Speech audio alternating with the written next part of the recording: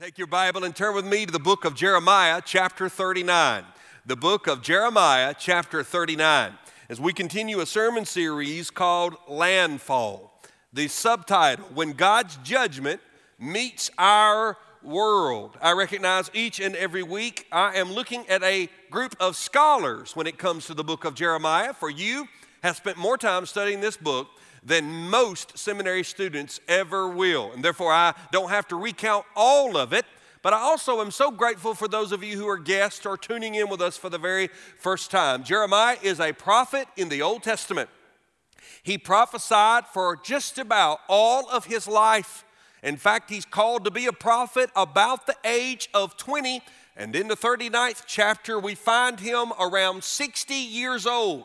So for 40 years, he has prophesied to Judah. The reason we say Judah is because the kingdom of God in the Old Testament, the Hebrews, founded the nation of Israel. The capital was Jerusalem. Saul ruled over it. David ruled over it. Solomon ruled over it. But because of sin, because of disobedience, after Solomon's reign, the nation divided. A northern kingdom called Israel and a southern kingdom called Judah. The northern kingdom saw judgment of God happen around 722 BC. So it exists no more by the time we get to Jeremiah. But Jeremiah is prophesying in the 6th century. Specifically, today's text is in 586 BC. The reason that matters, the reason that's one of the most important dates in Old Testament Bible study is because in 586, the city of Jerusalem and the nation of Judah is destroyed by the Babylonians under the rule of King Nebuchadnezzar. Now, King Nebuchadnezzar had his own agenda. King Nebuchadnezzar and the Babylonians were pagans. They were not followers of the Lord God. However, what we see in the book of Jeremiah is that while King Nebuchadnezzar and the Babylonians had their geopolitical ambitions, the reality is God was using them. God uses all things for His glory. God uses all peoples for His glory. And so God told Jeremiah, go to Judah and tell them, I've had enough. I've had enough of the idolatry. I've had enough of the adultery. I've had enough of the child sacrifice. I've had enough of the bloodshed. I've had enough of the lack of justice. I've had enough of you mistreating one another. You repent or judgment will come. And so for 40 years, as we have seen, because this series has lasted almost 40 years, for 40 years, Jeremiah preached, turn, repent, judgment is coming. And then there is a point where his preaching changes and he says, it's too late. Judgment is on its way. Now, in the first chapter of the book of Jeremiah, I won't reference it, but in the first chapter of the book of Jeremiah, God tells Jeremiah, I'm calling you to tear down and to build up. So don't think that God is destroying every Jew, that God is destroying any remnant of Israel. That's not what's happening here. God is purging, God is destroying the city, God is breaking the back of a prideful people, so that out of that will come a humble people who will be faithful to the Lord. And so we get to the 39th chapter. And I'd like to give this very brief sermon a very brief title, Cannot. We don't like that word, what you cannot do. This is the only word I use in parenting now. It's the second most important word in parenting. You go, oh, well, the first one, Pastor, say I love you. No, it's not. The first most important word is no. No.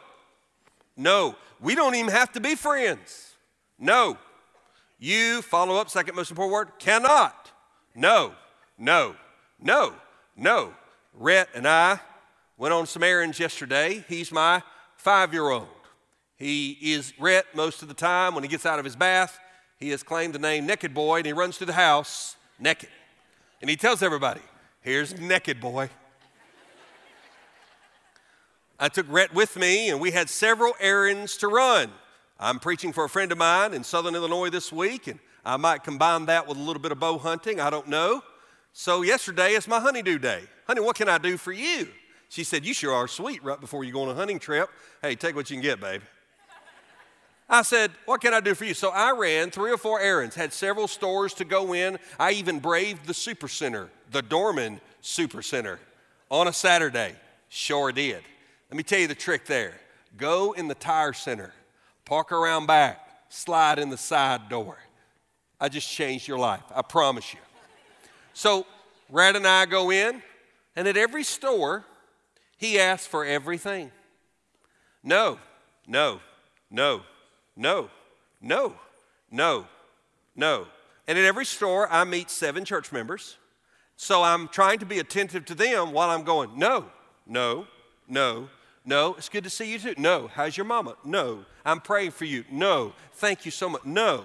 This is what we do. We don't like that, but this is what we do. We don't give in, or they're going to keep asking. They're working against us. Children are the enemy.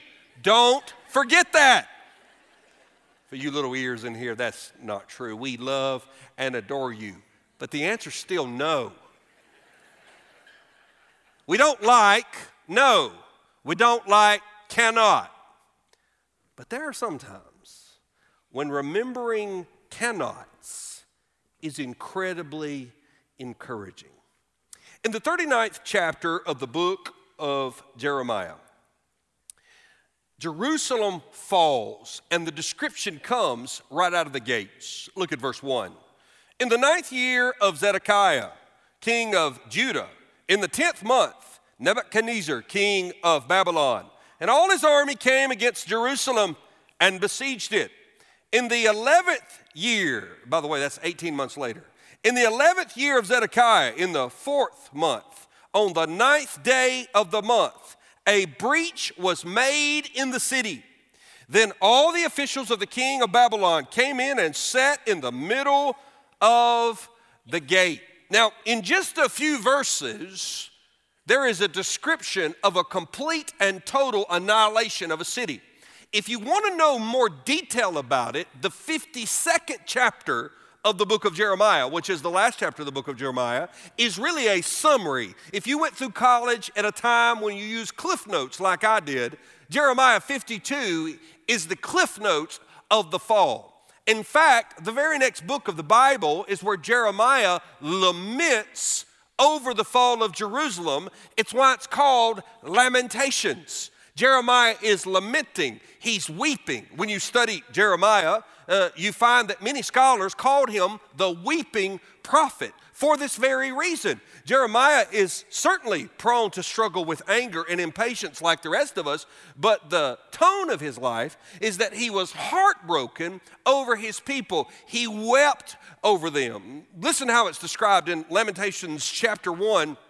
Just 2 verses, verse 2 and verse 11. She weeps bitterly in the night. He's using the female pronoun to reference the city of Jerusalem. She weeps bitterly in the night with tears on her cheeks. Among all her lovers, she has none to comfort her. All her friends have dealt treacherously with her. That's a reference to Jerusalem's idolatry. They were called the lovers. Among all her lovers, and her friends have dealt treacherously with her. They have become her enemies. A little bit later in that same chapter, verse 11. All her people groan as they search for bread. The days are over. We're looking for more gold or more silver. They just want their daily bread. They trade their treasures for food to revive their strength. Look, O Lord, and see, for I am despised. And if you ever read the book of Lamentations, it's a fairly short read, and there's some incredible hope inside of the sorrow. But if you read that, you hear the desperation of that. Now, there's a lot of ways you can study moments in time like this. I don't know if you've ever gotten into studying great moments in the history of great battles. I think about that in reference to what we celebrated this last week in Veterans Day. My mind is always drawn to those brave men and women who served our country so faithfully. I remember seeing the depictions of D-Day as the beaches of Normandy were stormed. I picture those men who courageously tipped that flag up on the island of Iwo Jima, and all those scenes throughout history. And you can study the facts and the dates and the military strategy and the economic and the social and the political fallout. But one of the more fascinating things, and this is what good biography tellers do, is you study it through the lens of individual people, how it affected their lives. When I was born, there were many World War II veterans among us who could talk about those days. They are few and far between now. They have passed into history. And so to watch those interviews is powerful. Chapter 39 tells us the fate of 3 men when Jerusalem falls. And from those 3 men in this brief chapter, I want to remind you of 3 cannots. Let's look what God's word says, beginning in verse 4. When Zedekiah, king of Judah, and all the soldiers saw them, talking about the Babylonians coming through the breach in the wall, they fled, going out of the city at night by way of the king's garden, through the gate between the 2 walls. And they went toward Arabah. But the army of the Chaldeans, that's another name for the Babylonians, the army of the Chaldeans pursued them and overtook Zedekiah in the plains of Jericho. And when they had taken him, they brought him up to Nebuchadnezzar, king of Babylon, at Riblah in the land of Hamath. And he passed sentence on him. Now look what happens to Zedekiah. The king of Babylon slaughtered the sons of Zedekiah at Riblah before his eyes. And the king of Babylon slaughtered all the nobles of Judah. He put out the eyes of Zedekiah. Notice he blinded him, but not until he had seen his sons die. And bound him in chains to take him to Babylon. The Chaldeans burned the king's house and the house of the people and broke down the walls of Jerusalem. Then Nebuzaradan, the captain of the guard, carried into exile to Babylon the rest of the people who were left in the city, those who had deserted to him and the people who remained. Nebuzaradan, the captain of the guard, left in the land of Judah some of the poor people who owned nothing and gave them vineyards and fields at the same time. First cannot. Zedekiah's fate reminds us you cannot outrun the judgment of God. You cannot outrun the judgment of God. If you've been on this journey with me, you know that Zedekiah on multiple occasions has asked Jeremiah, is there a word from the Lord? Is God going to do anything? And every time, not most of the time, not some of the time, not all but one time, every time Jeremiah told Zedekiah the exact same thing. Zedekiah, God's already made his decision. The city's going to be breached. The walls will be broken. It will be under the control of the Babylonians. This is the will of God in judgment to a rebellious nation. So Zedekiah, if you want to live, if you want your people to live, if you want your sons and daughters and nobles to live, surrender. Surrender. King Nebuchadnezzar did not set out to initially destroy cities. Ancient kings are like modern presidents, dictators, heads of state. It's a whole lot more profitable to control a thriving, functional economy than it is to destroy a nation and then have to be responsible for its infrastructure. Quite frankly, we don't even know how to figure out our infrastructure in this nation.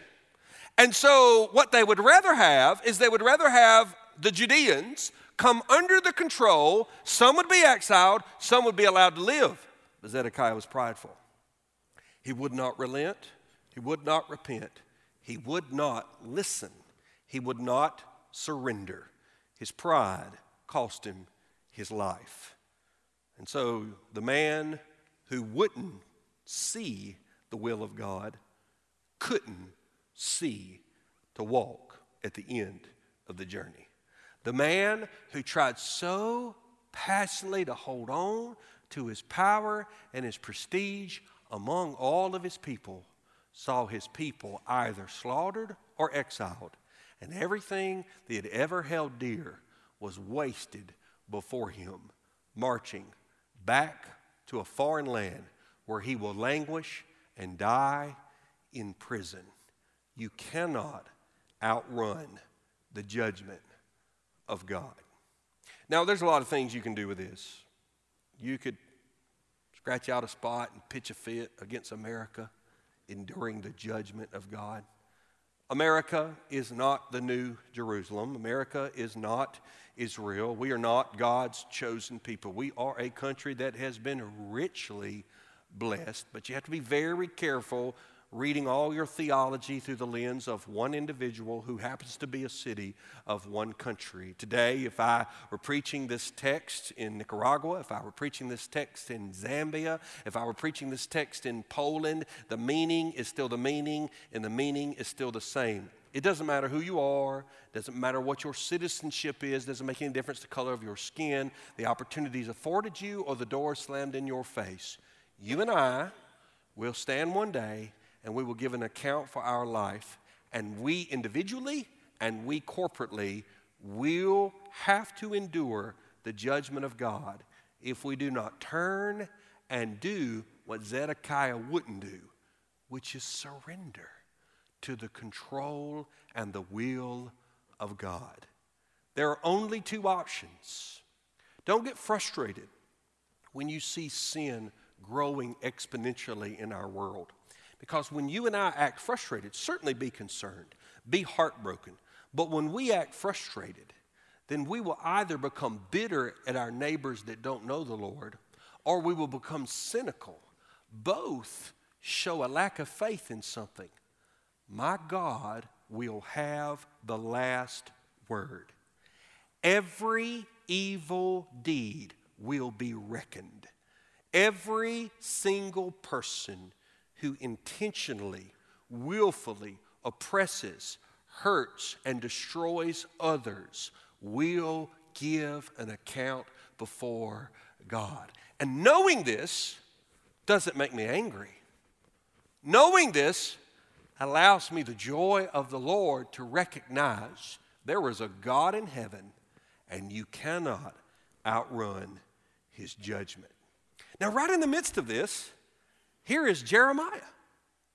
Now, Jeremiah is in Zedekiah's jail.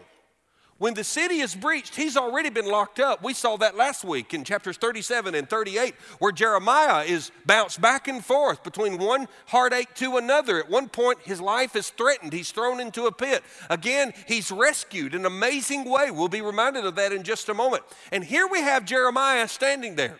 The man who's imprisoned him is no longer in power. What will be the fate of Jeremiah? Well, look what the Bible says, beginning in verse 11. Nebuchadnezzar, king of Babylon, gave command concerning Jeremiah through Nebuzaradan, I hope I don't have to say that word much more, the captain of the guard, saying, listen to this, take him, look after him well, and do him no harm, but deal with him as he tells you. So Nebuzaradan, the captain of the guard, and here comes another one, Nebuchadnezzar and the rebels and some other guys, verse 14, sent and took Jeremiah from the court of the guard. They entrusted him to Gedaliah, the son of Akim, son of Shaphan, and that they should take him home. So he lived among the people. Now, I don't have time this morning, but if you were to look in chapter 40, I encourage you to read it. I won't preach it, but if you're going to look in chapter 40 is this moment where Jeremiah is standing there. He's a free man, and the Nebuchadnezzar appointed council, the Babylonian, says, Jeremiah, go where you want to go. You want to go with us? We're going back to Babylon. These are exiles. You can go with us, or you want to stay here? You do what you want to do. You do what you want to do, Jeremiah. Now, we go from a man who his own people have locked him up and tried to kill him. A pagan king marches in and says, hey, I've heard about you. You know what? You do what you want to do, and my men are going to treat you well. Second, you cannot outmatch the protection of God. You will never outmatch the protection of God. What wouldn't happen in Jeremiah's life from his own people, God made happen through a pagan king who recognized Jeremiah's righteousness more than his own people did. I wouldn't call this vindication. Jeremiah wasn't in it for vindication. Jeremiah didn't weep and preach and struggle because he was angry at his people. He preached and wept and struggled because he loved them and wanted to see them repent. This is the spirit of a prophet. Anybody who speaks on behalf of God's motives must be pure. He or she must desire to see people come to faith and come to trusting and come to a place of repentance. And this was Jeremiah's heart. And it is the irony of all ironies that at the end of the day, Zedekiah said, lock him up.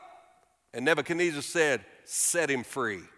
And so the close of Zedekiah's chapter in history sees him blind, marching under the judgment of God, and Jeremiah free to go wherever he wants under the protection of God through a Babylonian king. You know what I've learned as I age in life? Some of you have been so kind to wish me happy birthday. Today's my birthday. But you know what I've learned as I age in life? We'll take up an offering no, I'm just kidding. I don't need anything. Is that when you start out life, you're excited about stuff and things and experiences, you know. And then there's the work of kind of starting out as an adult, and you sort of kind of begin to say, okay, am I going to marry, have children, job? God, what do you want me to do? That's certainly a question I hope all our young people ask. And then you sort of kind of get in your lane and you figure out, okay, this is what I'm supposed to do.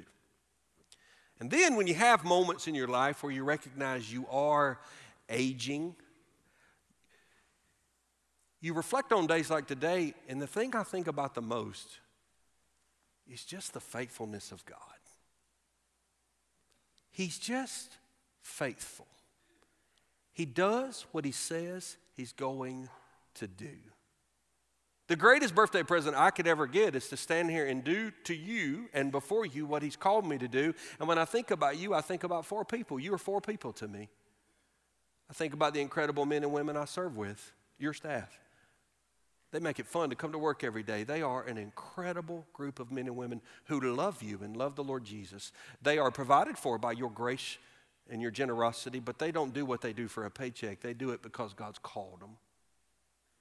I think about the lay leadership of our church, men and women who have just been the greatest cheerleaders of my life and encourage and lead small groups and serve as deacons and elders and do so many different things.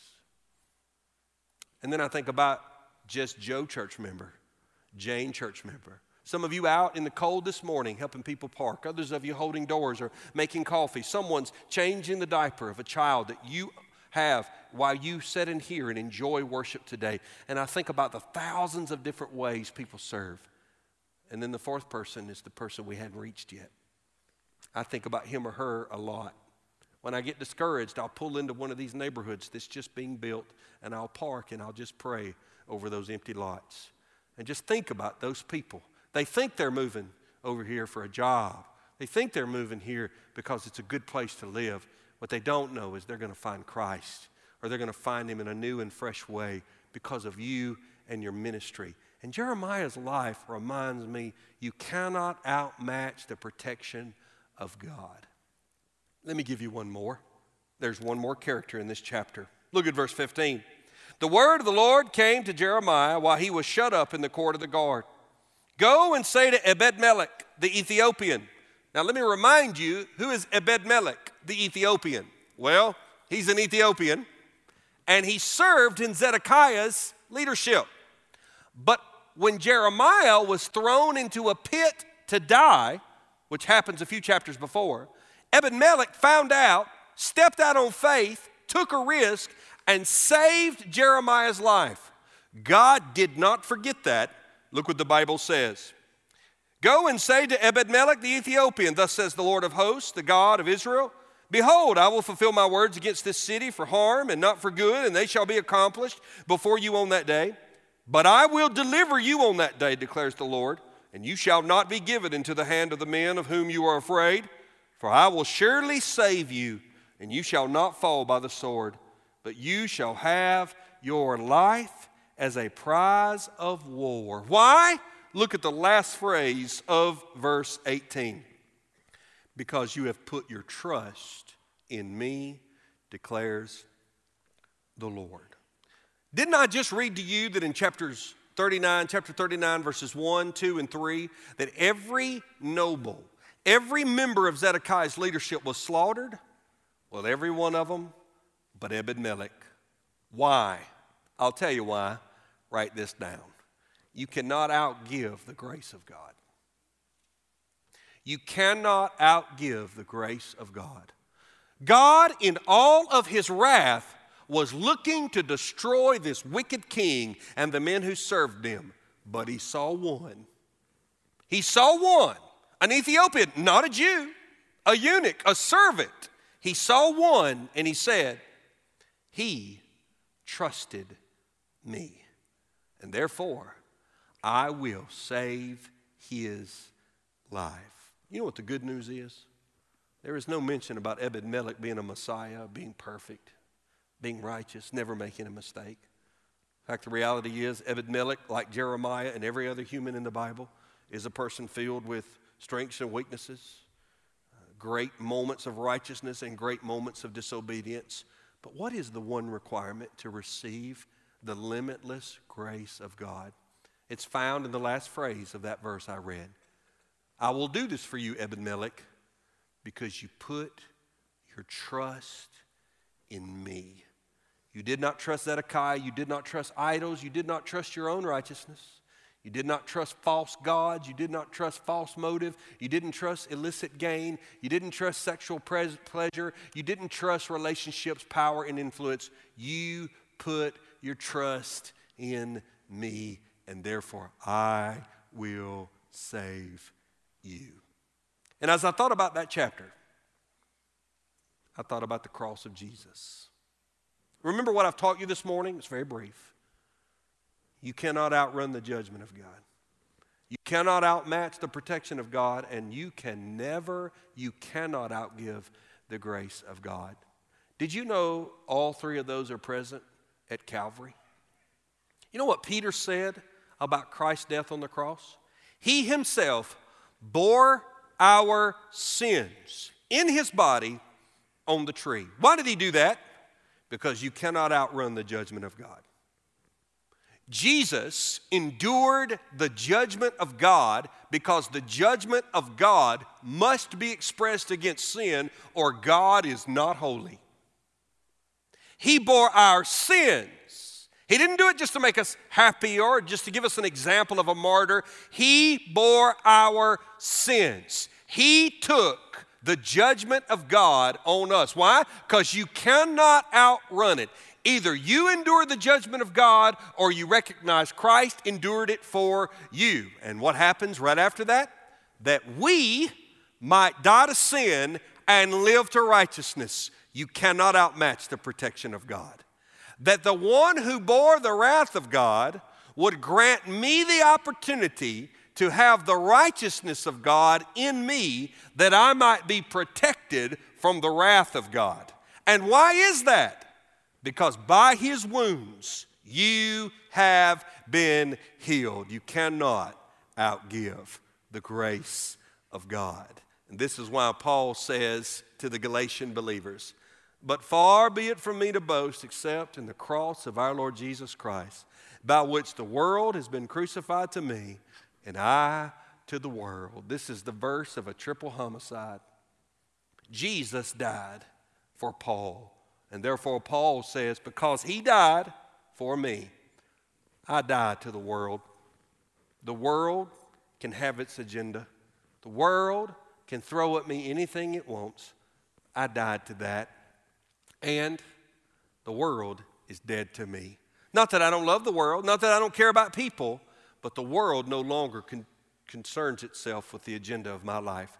The world doesn't determine the direction I go. I can look at the values of the people around me, and I can learn very quickly, do they know that you won't outrun the judgment of God, but you can't outmatch the protection of God, and you'll never outgive the grace of God. Let me ask you three questions. Do you live with confidence? Have you taken seriously the judgment of God? Do you have the confidence of the protection of God?